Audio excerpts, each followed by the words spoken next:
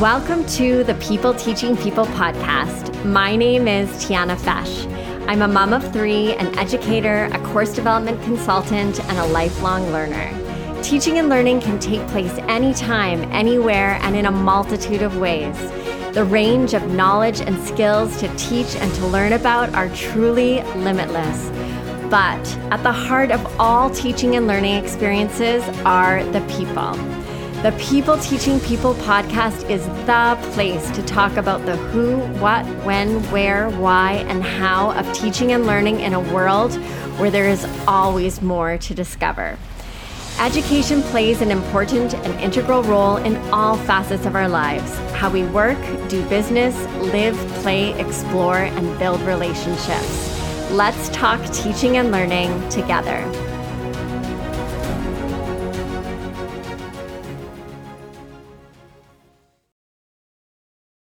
Welcome to the People Teaching People podcast. Joining me on the podcast is Juliane Gallant. Juliane and I met on an airplane flying from Calgary to Toronto. My husband and I were on our way to Charlottetown, Prince Edward Island, where he was attending a conference and I was not attending the conference. During the flight, my husband was watching a movie and I started having a conversation with the person sitting beside me, and that person was Juliane. We shared stories and even found out that we had some things in common. I learned that Juliane had just been guest conducting with the Calgary Philharmonic Orchestra and was looking to apply to be the resident conductor. Fast forward a few months and she was starting in this new role. I even had the immense privilege to see Juliane conduct in a performance with country music star Brett Kissel. New Brunswick-born Juliane, as I mentioned, is the resident conductor of the Calgary Philharmonic Orchestra. She is one of two conductors chosen for the inaugural cohort of the Tapestry Opera Women in Musical Leadership Fellowship. Since relocating to Canada during the pandemic after a decade in the UK, she has appeared as a guest conductor with the Okanagan Symphony Orchestra, Kingston Symphony Orchestra, Victoria Symphony, and Symphony New Brunswick. A passionate collaborator, Juliane first trained as a pianist and vocal coach and began her conducting career in opera. She has led productions throughout the UK for a number of companies. She made her Royal Opera House conducting debut in 2021 in collaboration with Pegasus Opera. A strong believer in music as a vehicle for joy and human connection, a large component of Juliane's portfolio career in the UK was in the community outreach and education sectors. She led interactive opera workshops in schools in underserved London boroughs with communities of refugees and with people living with physical and mental disabilities. She has also extensively worked with Lost Chord, a charity that brings live music to people living with dementia. Juliane is a graduate of the National Opera Studio, the Guildhall School of Music and Drama, and the Conservatoire de Musique at d'Art Dramatique de Montreal, the University of Ottawa, and the Université de Moncton.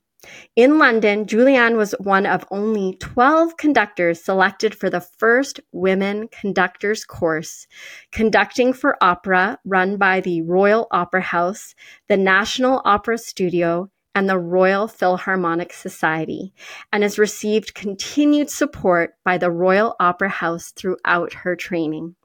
She has participated in conducting masterclasses with the Toronto Symphony Orchestra and in the Winnipeg Symphony RBC Canadian Conductors Showcase. Thank you so much for joining me today, Juliane. It's my pleasure. I'm so happy to be here. So I have almost a million questions to ask you, so I'm going to jump right in. So I want to start at the beginning of your story, especially as it comes to music. So what was it that sparked your passion for music, and what are some of your earliest experiences with music that got you really interested in sort of taking that on and really focusing on that? Yeah, so my beginnings are very similar to a lot of kids in that my parents decided I was going to take piano lessons when I was 5. So I started playing piano. My first teacher was actually my mom's aunt. So it was really lovely to have a family connection in that sense. So I played piano throughout all of grade school. But I think something that was a really big moment for me is when I was in grade 7, we started our school band. So I was asked to play French horn in our school band. And it was really that moment of seeing what it felt like to be playing with other people that really sparked kind of where my career has gone since then. So it was the joy of really making music with other people that convinced me that this is what I was going to do for my career. And what was it about the French horn? So I also took band in junior high school, and I started with the clarinet, and then I moved on to the tenor saxophone, which I sort of regretted because I walked to and from school and it was very heavy and awkward to carry. But yeah, I'm curious, why the French horn? Yeah. So before we chose our instruments, we all kind of tried a bunch of different embouchures to see like what we made a more successful sound on. And it was clear that I was going to be a brass player. And I think it was kind of like the weird instrument that no one wanted to play. So I was like, oh, well, I guess like I'll try it and see what happens. It did end up being a really good fit. I continued to play it through high school, and I played in the New Brunswick Youth Symphony for a little bit when I was in university as well. And I still, to this day, as a conductor, love the horn as a color because it kind of sits between the brass and the wind families. So it like helps to blend a lot of different colors in the orchestra. Very cool. Yeah, I'm always so interested, in junior high. I don't know what your first band concert was like. My parents, later in life told me it just was a lot of squeaks and things like that. But there was something about that coming together and sort of having people choose their instrument. And it was quite remarkable how even over the course of that first year in band, how things did get significantly better. But it was very fun to be part of that group. Now, you started your career as a musician, as a pianist, and then you moved into conducting. So what was that shift like and how did that happen? So that was a complete accident. My idea of collaboration when I started my undergrad was I worked as a pianist who worked with opera singers. And so I always knew that I loved working with other people. It was never about me being a pianist playing by myself. I thought that was quite boring. And I did a lot of playing with opera singers for a very, very long time. I didn't realize I was going to be a conductor until I was in my 30s. So I did a lot of my training here in Canada, and then I moved to London, England when I was 26, and I spent a decade there. While I was working in London, I worked with a lot of smaller opera companies where I was the music director, but from the piano. So that means instead of having a full orchestra and performance, we had just me playing the notes and kind of like pointing at singers when I could to help them remember when to come in.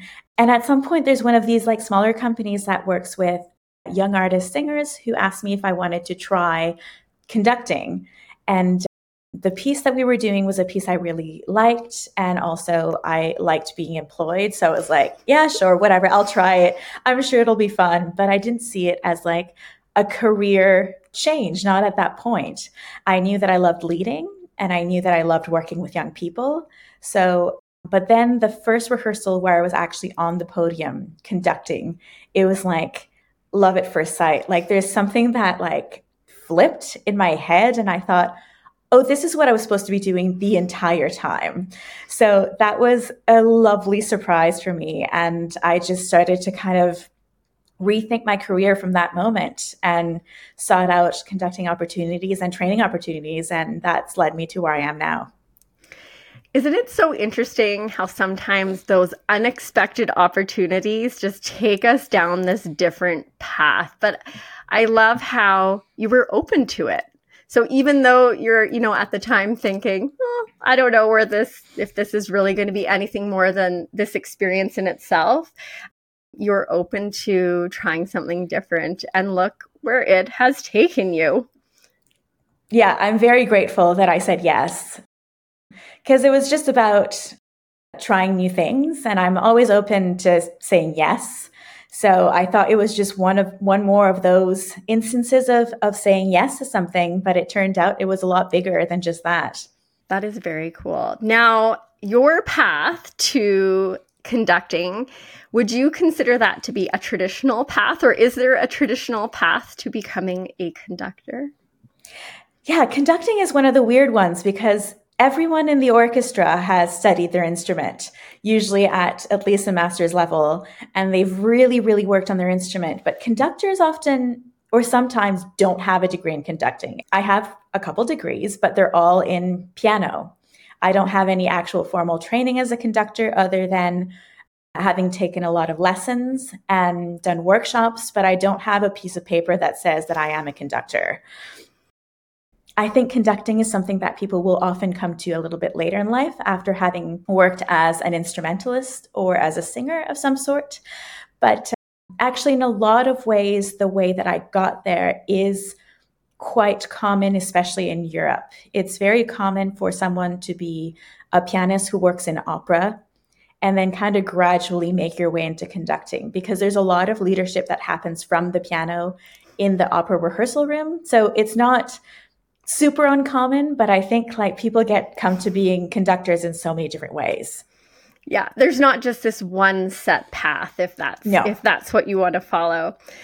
Now, one of the things that I asked you before we hopped on here today were some of your most frequently asked questions. So I thought it would be fun to jump into those now, because I think they sort of highlight and help understand some of the key elements of your story. So one of the questions that you shared with me was, what does a conductor actually do and why are they even necessary? Yeah, I get asked that a lot. It does look like I just stand there and I wave my arms around, which is part of what I do. But one of the most important parts of my job is to make sure that people start together, right? I'm standing in front of incredibly competent musicians. They know how to play in time. I'm not just beating the rhythm because they can do that by themselves, but it is helpful to have someone start them together. And then any music that has any variations in tempo, in speed, it's great to have someone there to help navigate that as well. So that's just like the tempo part of it. But a lot of the other things is we have a lot of information on the page. Of course, like the notes are not going to change and the actual rhythm isn't going to change, but something like if it says to play quiet, what kind of quiet is it? Is it like a whisper or is it like a very energized quiet sound? So someone has to be there to lead all those decisions. And I think it also helps to have someone on the podium that sends energy into the group, that helps people to come together and to want to do this thing as a unified ensemble. So there's a lot of parts to your role then. So you're a decision maker, an energizer, an interpreter, maintaining that rhythm and tempo. So there's a lot more happening than just waving arms around. Exactly. Yeah. Yeah. Now, what is a resident conductor and what is their function within an organization? Yeah, so my current title is I am the resident conductor of the Calgary Philharmonic, which means that I am the conductor that's really on the ground living in Calgary, and I am the contact with the community in a lot of ways. So we have someone in our organization called the music director, Rune Bergman, and he spends quite a lot of time here and he conducts a lot of the bigger classic concerts. But he has a really busy schedule and he travels all over and he spends time in Europe and he spends time in the States. But I'm the person who is here and I do a lot of the education shows. So I have a lot of contact with younger people who come in either as school groups, or we have some concerts called Symphony Sunday for Kids on Sunday afternoons where we do shows that are tailored to younger people. I also conduct a lot of the more kind of pop and rock shows. So shows that are not specifically classical, but that are collaborations with other genres of music. And I also do some shows sometimes in like food courts. So we love to bring music to people to their places of work. So I'm very much the community liaison, the person who is here in a little bit more of a consistent way. Well, it sounds like you have a very interesting role where you get to do lots of interesting and different things. So another of your FAQs was, what kind of difference can it make to have one conductor rather than another on the podium? So you mentioned your music director. Are there other people that are stepping onto that podium as well? Yeah. So in any orchestra, you have, or at least here at the Calgary Phil, we have the music director and we have myself. And we are the two main conductors who will spend time with the orchestra, but we also have tons of guest conductors. So we have people who show up just to do the one performance. And often these people are specialists in their field. So they bring something that they have deep knowledge in, and they're able to share that knowledge with the orchestra. And with that knowledge, they will actually change the sound of the orchestra in a lot of ways by asking for very specific things. So I get the benefit of sitting in a lot of rehearsals with these guest conductors that come in, and I get to watch the orchestra transform over the course of a couple of days of rehearsal, which is incredibly fascinating. Yeah, that must be so neat, and such a great learning opportunity too, to have all these different people be a part of the work. So one of the things that I've learned in getting to know you and getting more curious about conductors is there aren't that many female conductors in the industry. So have you observed or experienced any misconceptions or challenges specifically faced by female conductors? Yeah, I think they're very similar to a lot of other leadership positions and some of the challenges that maybe female CEOs have. And for me, I mean, I have to say that it doesn't happen all the time. And I'm not facing any challenges around my gender in my current job or a lot of the jobs I've had recently. But I think there's a lot for women in like leadership positions around our speech and how we talk. And there's a bit of a double bind in the sense that if we talk in a way that's very direct and with a lot of leadership, we tend to come across as being bossy or as being just a little bit too strong-willed. But the flip side is if we try to be soft, then we are seen as not being efficient leaders. So there can be a lot of that. I spend a lot of time thinking about how I speak to people, about the language that I use, and about how I use my actual voice. I think that doesn't just have to do with women. It also has to do with what we have as a concept of what leadership is. And I think we just need to broaden the scope of that so that everyone has the right of speaking in a way that is firm and confident, but also is able to bring a lot of softness and openness and love to their job. Well, and I think it's so interesting too, with there not being that many female conductors. I know one of the things that you shared with me is how much it sort of lights you up and gets you excited when young girls come up and talk to you and sort of see you doing this work. And, you know, I think for so many young kids, it can really spark their interest in terms of what's possible for themselves when they grow up and if they love music, that maybe this is something that they could do too. So do you feel like there's a little bit of a shift in trying to encourage more young girls and more females to get involved in perhaps becoming a conductor one day? Yeah, I'm so happy you said that because it's one of my favorite parts of my job.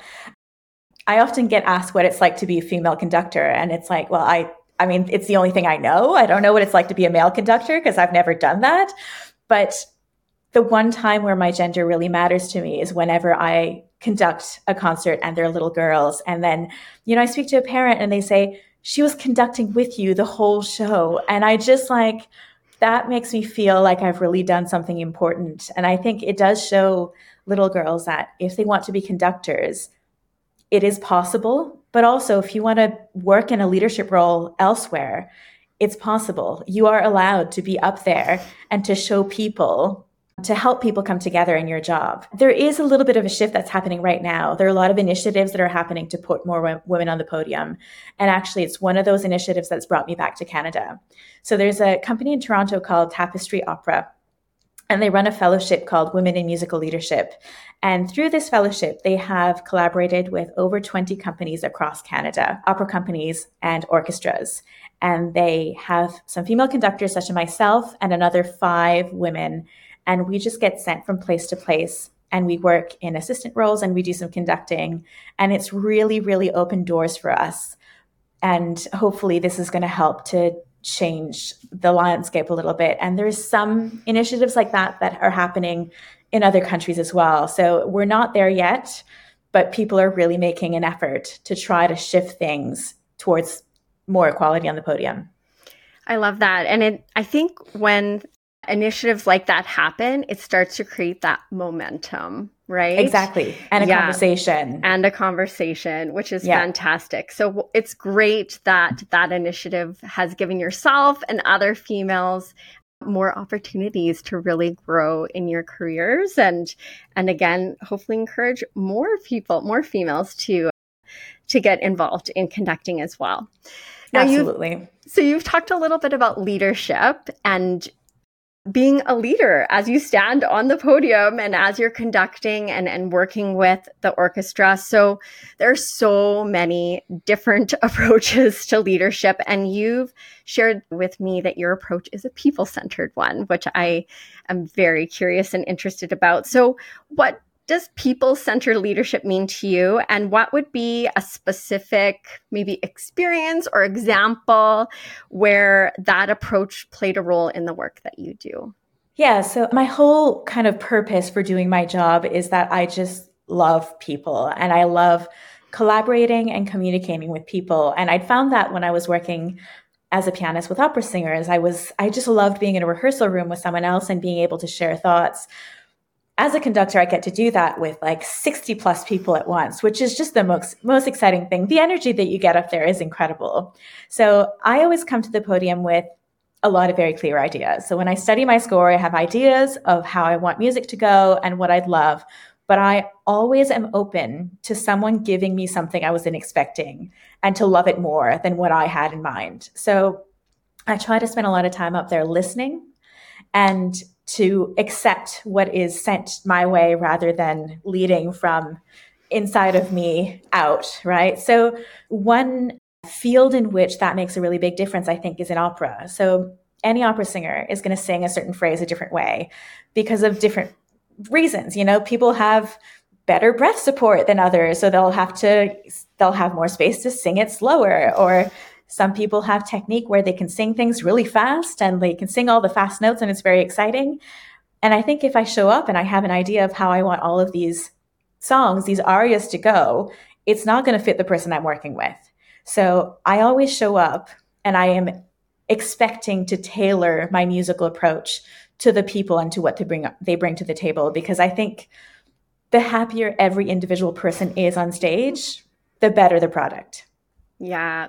No, I think that's such a beautiful leadership approach. And I mean, yes, absolutely. People want to feel seen, heard, and understood. So if you're, in doing that listening and in being curious and being open, you're getting that meaningful feedback that really ends up resulting in something that's a win-win, right? It's beautiful because it is that blend of what you're bringing and what they're bringing and putting it all together. So I think there's a huge gift in that. And not all leaders are open in the way that you are. So it's an approach that definitely really resonates with me. And especially with like in an orchestra, like I think of working in a classroom with a group of students, it's a diverse group of people. They're not all the same. I remember teaching high school or at the University of Calgary, and I could have the exact same course. And the way that lesson or class would play out with one group versus another was so different because it's a different group of people. So I'm sure in the orchestra, there's a diverse mix of people and personalities. So how might you, if there is sort of that balance needing to be in play with asserting that leadership, you've got, your goals and something that needs to be accomplished or done and sort of fostering that collaboration. I imagine there's a bit of a dance that happens there. Yeah. I try to show up to the podium in a way that's always confident and that is always assured in what I'm saying. But like little examples are things like whenever I want to ask for something, I try to say we instead of could you, so that it's always a sense of we are doing this together and not this is my decision and I would like you to do this because I say so. I also try to think about this collaboration a lot in the way that I use my gesture, because a lot of communication and conducting is physical, right? So I try to stand in a way that is physically very open, and so that I can invite people to play rather than kind of beating into them, right? So I think just by trying to stand there in a way that is open and welcoming, but with a lot of grounding. So I think that's that balance for me. It's like a sense of being grounded and confident, but also just allowing people to do their job, because I try to never forget that this is 60 plus people who are incredibly talented and highly skilled individuals, and they're coming here together. So I'm standing in front of this incredible just group of talent. And that's something I'll just like never take for granted. Well, and I think too, when you walk into a situation and you're open to that and recognize that and celebrate that, people can feel and they can sense that. For myself personally, I think about any sort of teaching, learning experience or somebody who's been a leader in my life. If the approach is, it's like my way or the highway, I find I stop listening. I kind of feel more tentative about what I'm doing. Like it just doesn't end up being, I think, a positive experience for anybody. So that openness, I think, is a great approach. So you had spoken about, how the work that you do is really all about the people, and the Calgary Philharmonic Orchestra's tagline is "Your Phil, Your Music." I did a little bit of poking around. And with the message that orchestral music is for everyone. So from your perspective, what impact can an arts organization have in the community? I think it can have a massive impact in the communities. And I mean, it has so many different prongs to it, right? Like, so some of it is just the choice of the programming that we have in our season. I happen to be someone who believes that classical music can be for everyone, and that the orchestra, like the hall, is not an elitist place. I think people don't need to have any prior knowledge about classical music before showing up and just enjoying what they hear. Because there's something about a bunch of people coming together and playing together that is just like a feat of humanity. And just the raw sound that travels through the hall does something to people that is incredible. That being said, we also have music that is not just classical in our season. And I also happen to think that all music is equally valid. So, there's some more jazzy music in the program. I'm conducting a show that's like a Broadway and Hollywood songbook, which I'm like super excited about. By the time this comes out, it will have happened. But there's a David Bowie show coming up.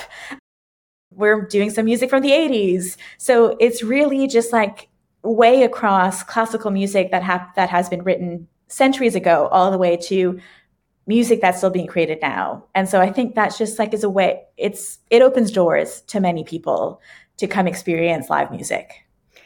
There is something about music. It is such a force in connecting people, bringing people together. When you walk into a space when there's music playing, especially live music, there's just something about the energy and even the sense of community that can result. It's a connecting force, for sure.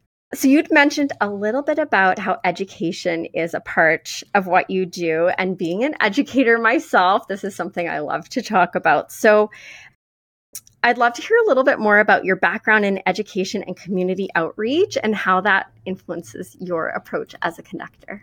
When I was a pianist, so during the decade that I lived in the UK, I worked fully as a freelancer. And a lot of the work that I did was in opera, but I also did a lot of community work, both in the education sector. So I worked with charities that brought opera into schools, and we, introduced kids to opera for the first time, but we made sure that it wasn't a performance. We made sure it was always interactive. So we did things like rewrite lyrics to opera so that it's in English and teaching them to the kids so that they can sing along with us, or in some instances, even encouraging them to rewrite the lyrics for us. So there was a lot of creation that happened. I participated in this one initiative where there was a sustained project after school with the kids, and they completely rewrote an entire scene of an opera and they staged it themselves.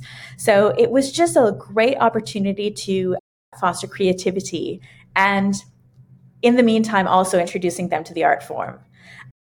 I've also done a lot of work with people with dementia. That's something that I spent a lot of time doing when I was in the UK, and just being able to see the difference that bringing music to people who are in care homes can make, and how it unlocks part of their brains that maybe have been dormant for a while. It's been incredibly inspiring. So just seeing the immediate impact that music has is something that I've really brought into all of the work I do. I still do a lot of community and education work, which I love, but I try to always remember this power that music has to change people's lives when I'm conducting more traditional classical concerts, because I think people come to us for all kinds of different reasons. Yeah, because everyone has their story, so it's hard to know what sort of their why for showing up and being there. But in giving young kids that opportunity to really get engaged and be interactive in a music experience is wonderful. And we've seen firsthand with my mother-in-law, actually, how music, she has Alzheimer's, and just how music just triggers something. It's quite remarkable. My husband has played like traditional German music that she, has loved over the years. And it's like it just awakens something in her, which is very, very cool. So recently, my husband surprised me, although I figured it out in advance. I got really suspicious about some interesting coincidences, but was able to attend an incredible performance with the Calgary Phil, with you conducting and performing with Canadian country music singer Brett Kissel. And it was such an amazing event. It blew both my husband and I away. It was just so much fun and so enjoyable. And it really drew such a diverse crowd. So before sitting down in our seats, we both grabbed a coffee and we went upstairs, and we're just kind of looking over, I guess, like the balcony, and looking at the people. And there were people wearing tuxedos and ball gowns, or kind of dressed more in the middle, like my husband and I were, or there were some in cowboy boots and jeans and cowboy hats. Like, it was a really interesting mix. So why should people come to see a performance? And why do you think that coming down to check out the Calgary Phil, why is that still relevant today? Yeah, I'm so pleased that you both could make it. It made me so happy to know you were in the audience. I have to say, concerts like that have a crossover with a non-classical artist, it's some of my favorite things to do because of that energy in the crowd, because you have people who are there for the orchestra, and you have people who are there for the country artist. And then there's like the small portion of people who are there for both. But I love that, like, bringing people together in a room and surprising people. So for some of these people, they may never have seen a classical orchestra before. And maybe it just kind of sparked a little bit of a curiosity. And for some of these people, they might not know. I mean, I don't know a lot of country music. And I have to say that concert for me was a revelation. I had the best time. So classical music or orchestral music, however you want to see it, is incredibly relevant because there is so much diversity. There's so much that you can choose from. You look at an orchestra season and there's anything from, before Christmas, we did Mahler's Third Symphony, which is the longest standard piece from the orchestra repertoire. It's about 2 hours without intermission. So you have to make sure you get to the bathroom before, because it's a journey. It's a great journey, but that's like a standard of the orchestra season. We sold it out twice. It was a collaboration with the Edmonton Symphony. So we did a performance here in Calgary with both orchestras together on stage, which in itself, you looked at it. It was 2 orchestras and a choir of 100 plus people. So just so many people coming together to make music. And then I think Brett Kissel was the next week. So inside of 2 weeks, there was this monument of classical music. And then I conducted 2 shows with this incredible country artist. So that's part of what I love about my job. is how much variety I get and how much I'm constantly learning as well. So I think it's a wonderful place for people to come and to try something different. Yeah, because you just never know, right? You just never Yeah. know. And I think it's great to offer all those different types of experiences because maybe people came to see Brett Kissel, but then they thought, I'm Yeah. curious what else the Calgary Phil offers. And I'd like to Yeah. come back again because I had such a positive experience. And I loved how Brett talked about how it was like a dream come true for him to have that experience and how Yeah. meaningful it was to him. And you could just tell how authentically joyful he was to be up on the stage. And he was just loving every minute. And there was one song in particular where I had to laugh out loud, and I looked over and my husband was as well. But it was like this juxtaposition. It was the Calgary Phil playing and Brett Kissel singing the song that he did in collaboration with Cooper Allen. Yeah. And it was like Boss Man Kiss My Ass. Like Yeah.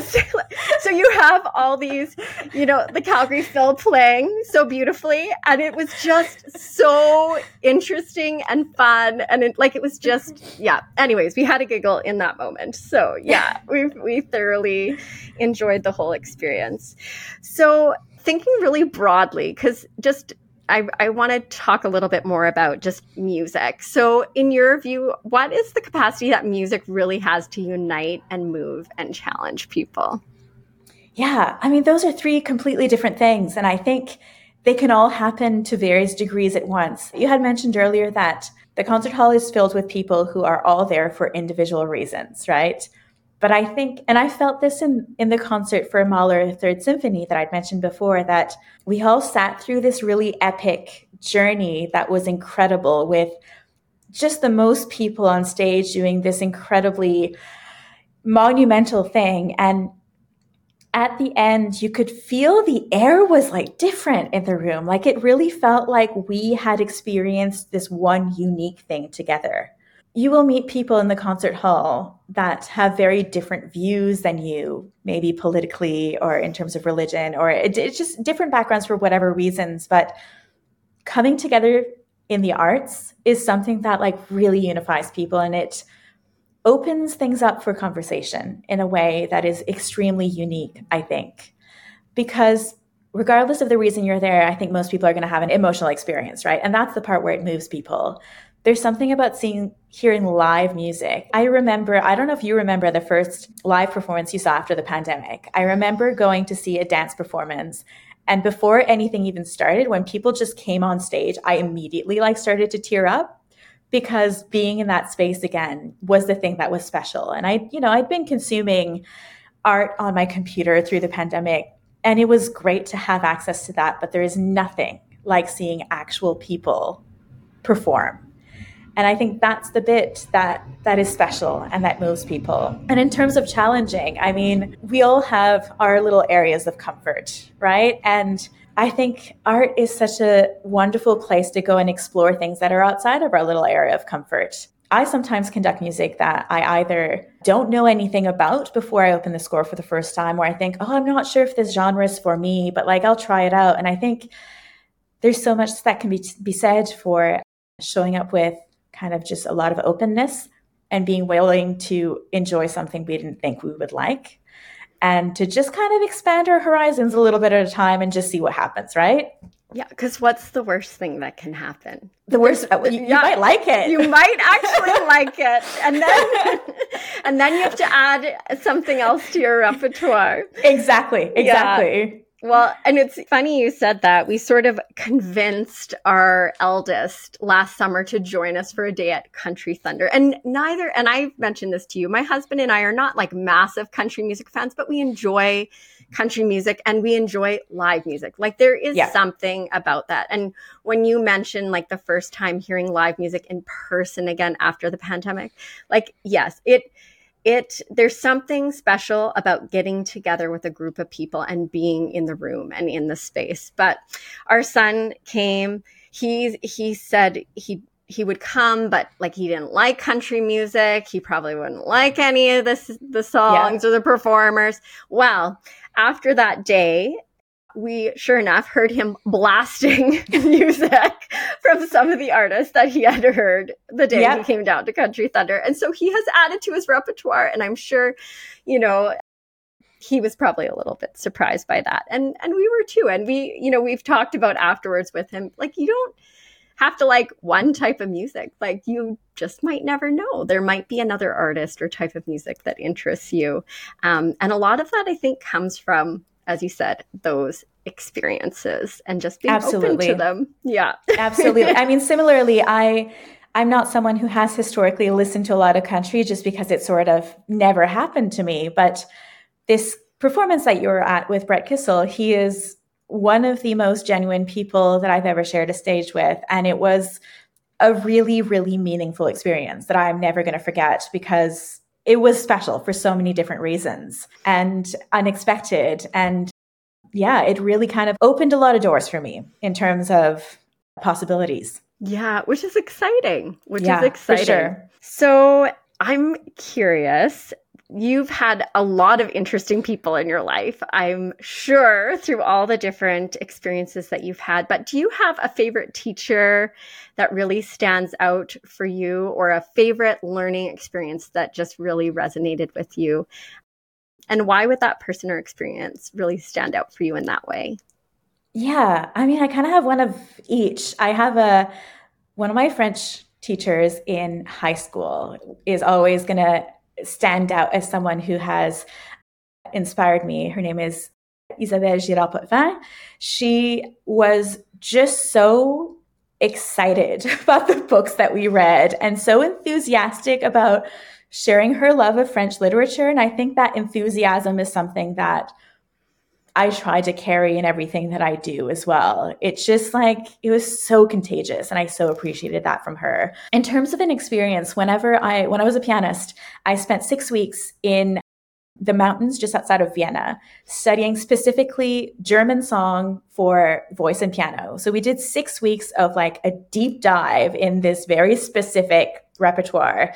And there were maybe like 15 duo pairs of pianists and singers. And we all spent this time together, just really delving into very specific repertoire. And I think the experience of doing it in this beautiful place where a lot of this was written is the thing that was special, because living in the place where something has been created really heightens the experience of why this has come to be. So that's kind of like a magical 6 weeks of my life that will always feel really special.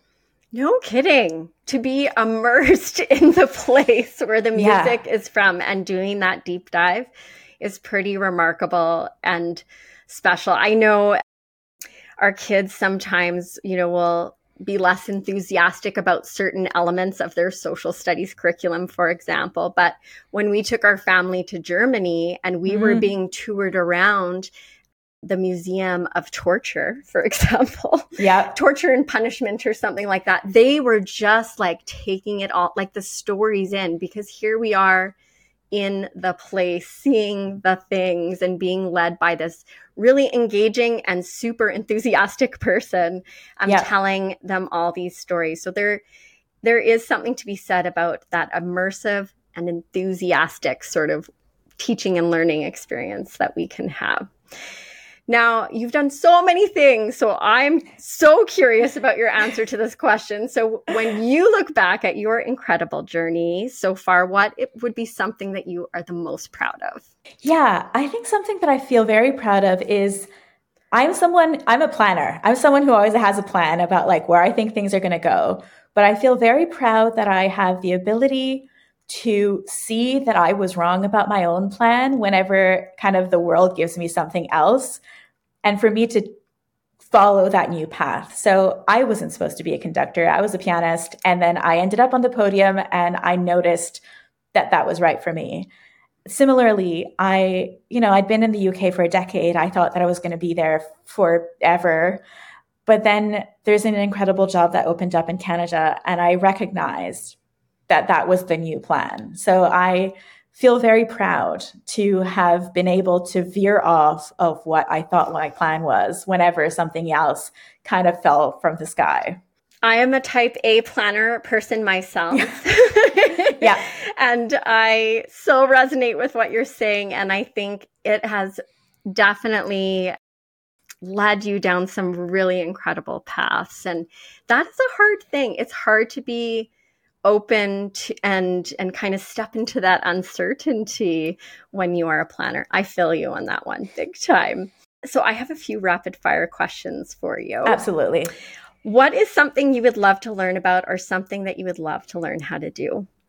Oh my goodness. I mean, I'm curious about literally everything. So I find this hard to answer because I want to learn to speak a whole bunch of different languages. I want to play a whole bunch of different instruments.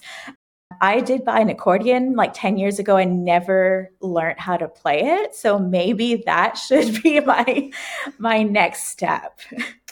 That would be amazing. My brother-in-law I don't know if he still is, but he has been taking accordion lessons, which is interesting. If you want somebody to work with.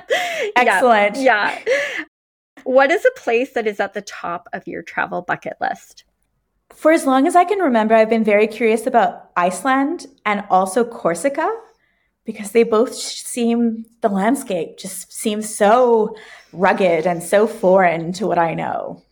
That would be amazing. Two places I haven't been to either. What is a book, podcast, movie, or TV show you've enjoyed recently?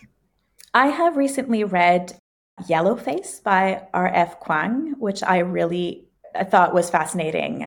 It was written from such an interesting narrative perspective and just kind of following where the story went and trying to figure out how you felt about this person who's telling you the story. It was just so beautifully written and so easy to read as well. So if anyone's I read it on a plane. It's a perfect airplane book. That's amazing. Okay, I'm going to add that one to my list. Yeah. And if you could sit down and have a conversation with someone that you would love to learn from, who would it be and why? This might be because I've watched Maestro recently, but I would love to have been able to meet Leonard Bernstein. And it's not because obviously I admire his musicianship, but he has done so much for community engagement. His young people's concerts that he had broadcast just introduced classical music to generations of people. He did pre-concert talks.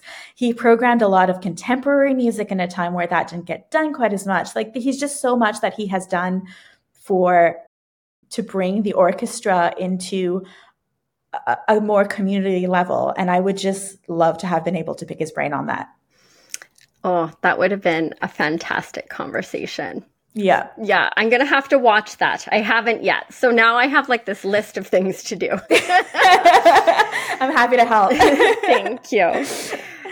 So something that has come up in our conversation, and I talk about all the time, is how education really does play an important and integral role in all facets of our lives. So do you have any final thoughts or words of wisdom that could empower or support people with their own teaching and learning journeys? I think the most important thing for me is just to never stop being open and to just lead with curiosity all the time. And this is both when learning about any little subject, but also just in terms of where life goes. Because life just brings you all these surprises. And I think sometimes just being open and being willing to say yes, it can change so many things. And I think for me, that is something that's really changed my life. I would say that's been a huge part of your story. So, Juliane, I want to thank you so very much for sharing your time and words of wisdom and story with us today. So if people are curious about you and all the things that you are up to, where are the best places to find you? Yeah, and thanks, Tiana. I really appreciate this. This was so lovely. People can find me on the internet. So my website is www.julianegallant.com. I'm also on social media. I try to be on social media. I'm not the best at it, but I do have a professional page on Facebook, and I also have Instagram where I post about what's going on. But all of my concerts, both at the Calgary Phil and elsewhere, are listed on my website, so it's easy to find me there. Perfect. I will make sure to share all of that in the show notes. Thank you so very much for joining me. It was such a pleasure. Wonderful to connect with you and to learn from you today. Thank you so much. Thank you for listening to the People Teaching People podcast. I'm your host, Tiana Fesh. You can find me on Instagram and Facebook at Tiana Fesh and on my website, tianafesh.com. I would love it if you would subscribe to, rate, and review this podcast. Your feedback and support are so appreciated. See you next time, where we will continue to explore all things teaching and learning together.